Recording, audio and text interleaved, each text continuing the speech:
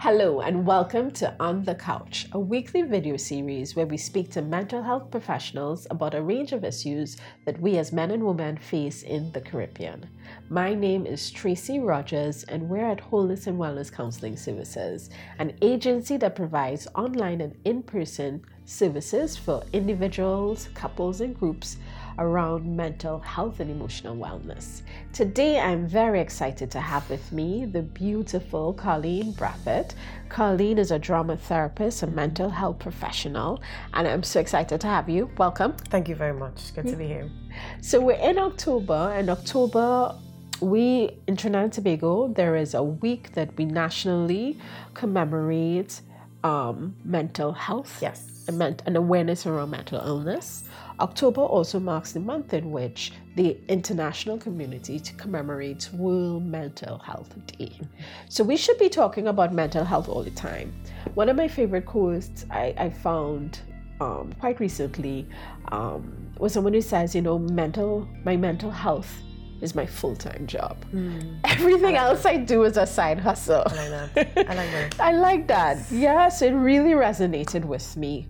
So we should be talking about this all the time. Absolutely. And I wanted us to start talking about a research project that you and I and another person, Jason Hunt, was involved with. It was called Why You Want to Fly. And maybe we can start sharing with the audience that project and what it was about, and then we can discuss what we learned from it. Absolutely. Thank you again, Tracy.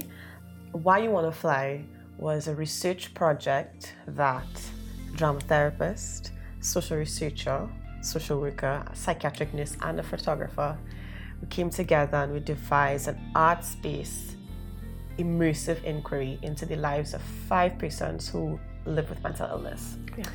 They were co-researchers. Yeah. So they were very much in and part of the process. And we mounted an art exhibition. So these 5 persons received cameras. Yeah. And in their daily lives for 6 weeks, 6 weeks, they would take photos. 9 weeks. 9 weeks. 9 weeks. They would take images, capturing some of their experiences of social and self-stigma. Yes. So when we talk about self-stigma, we talk about internalized stigma. Yes. So that feeling of unworthiness, that feeling of something being fundamentally wrong with me. And stigma builds on the idea of a spoiled collective identity. I believe that I am my illness. Right. I am that label. And then social stigma refers to public stigma and the ways in which members of the public reduce a person to a group of symptoms.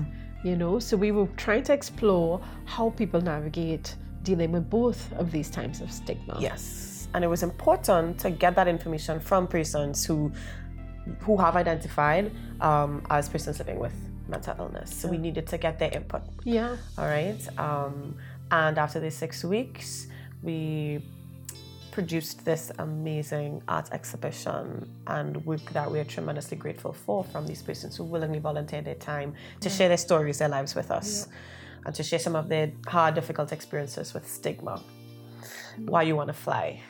Yeah. Persons that came into the exhibition were some of the feelings that came up. People were shocked.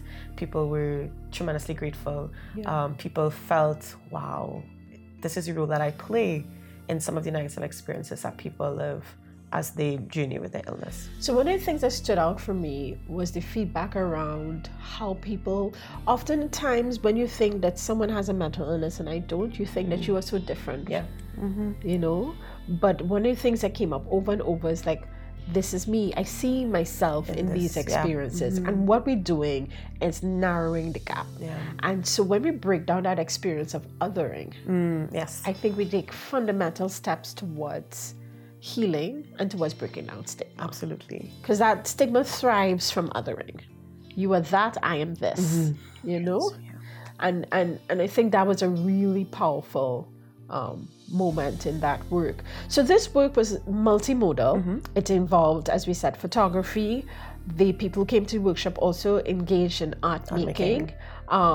Also choreography, because you're also a professional dancer. So we're able to take the data and actually explore what stigma feels like in the body. And we did that with Dwayne White Jr. So we were able to really mount this holistic inquiry. So as we think about this time when we're hyper aware of mental illness and members of our community that are dealing with various types of mental illness, from depression to bipolar, mania, schizophrenia, substance use disorders, anxiety, phobias. I mean, there's such a range of issues, and stigma adds like another layer of distress on top of already distressing experience. So we know that we're in that time. Let's talk about some key takeaways. How can you now, today, make steps towards breaking this stigma? One of the things that came up for me, especially from that part of the research where we created choreography, kind of exploring what stigma feels like in the body, this idea of drawing closer. When it's in your body, it's right here, it's close to you. And I want to encourage persons who may not understand much about mental illness to draw closer to it. Take a second and learn. If you have encountered someone who may have a mental illness, sit and have a conversation. We also want to learn how we can treat people with compassion. Yeah. People tend to fear what they don't understand. Yeah. And trying to understand, trying to get closer and really, really get a sense of what people experience daily. And then learning to understand that the person isn't the illness. The person is so many different, and we've learned so many wonderful things from the people who share their lives with us in those 9 weeks. Yeah, because people living with mental illness, they're extra creative. Oh, yes. They're powerful. So one of the things about working through this is that they see the world in a different way. And we learn so much from them. Absolutely. Yeah.